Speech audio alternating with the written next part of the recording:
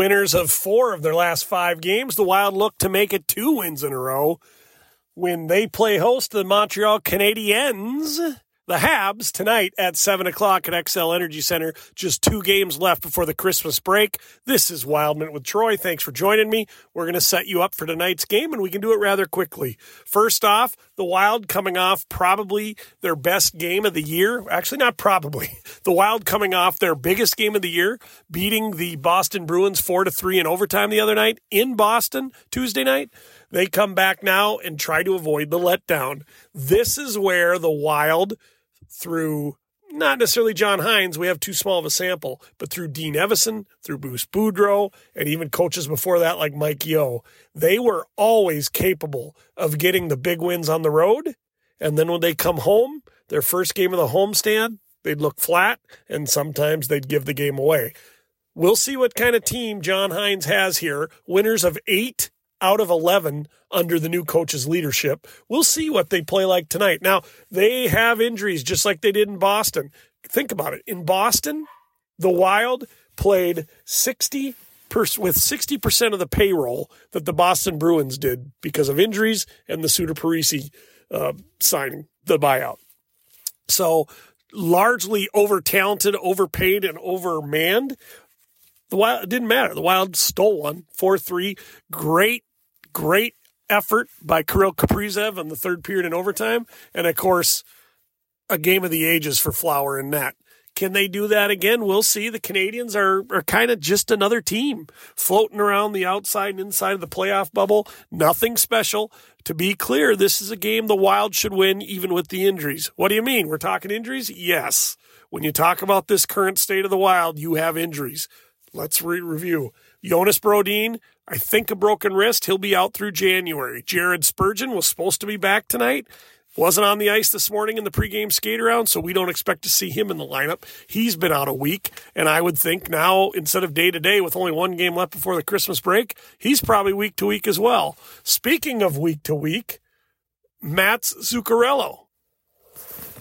He suddenly is not just day-to-day, he's week-to-week. So here we are, without Mats, without Jonas, without Spurgeon.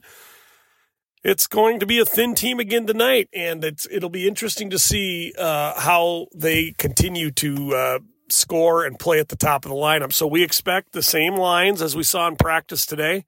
That means Joel Eriksson-Ek, he'll be centering Kaprizov on one side and Boldy on the other. That means Rossi's the center on the second line with Hartsey on the right side. Had a really strong game, by the way, not just that goal. You really saw Hartsey a lot against Boston. And so him and Marcus Johansson Moose on that second line.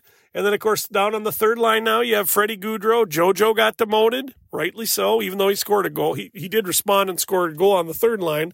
But you got JoJo and Patty Maroon on the wings, centered by Freddie Gaudreau. And then the fourth line is the fourth line. Vinny Lettieri will be back after what looked like a season-ending blast to his knee when he blocked a puck in Boston. But he was on the ice today, and he'll be with Dewey 1 and Dewey 2. The blue line, this is going to be a game-time decision. Goose, Merrill, they're on the bubble. So expect a lot of Middleton and Faber. Expect Bogosian. Expect Damon Hunt, who's getting a lot of good experience as a rookie up there. And then it's just going to be interesting to see whether we see a Dakota Mermis and not Goose or Dakota Mermis and not Merrill. It's the bottom half of that blue line is very concerning, and you saw it again against Boston. So we will see when they take the ice tonight what those blue lines will look like. But they kind of were fiddling throughout the practice this morning with different pairings.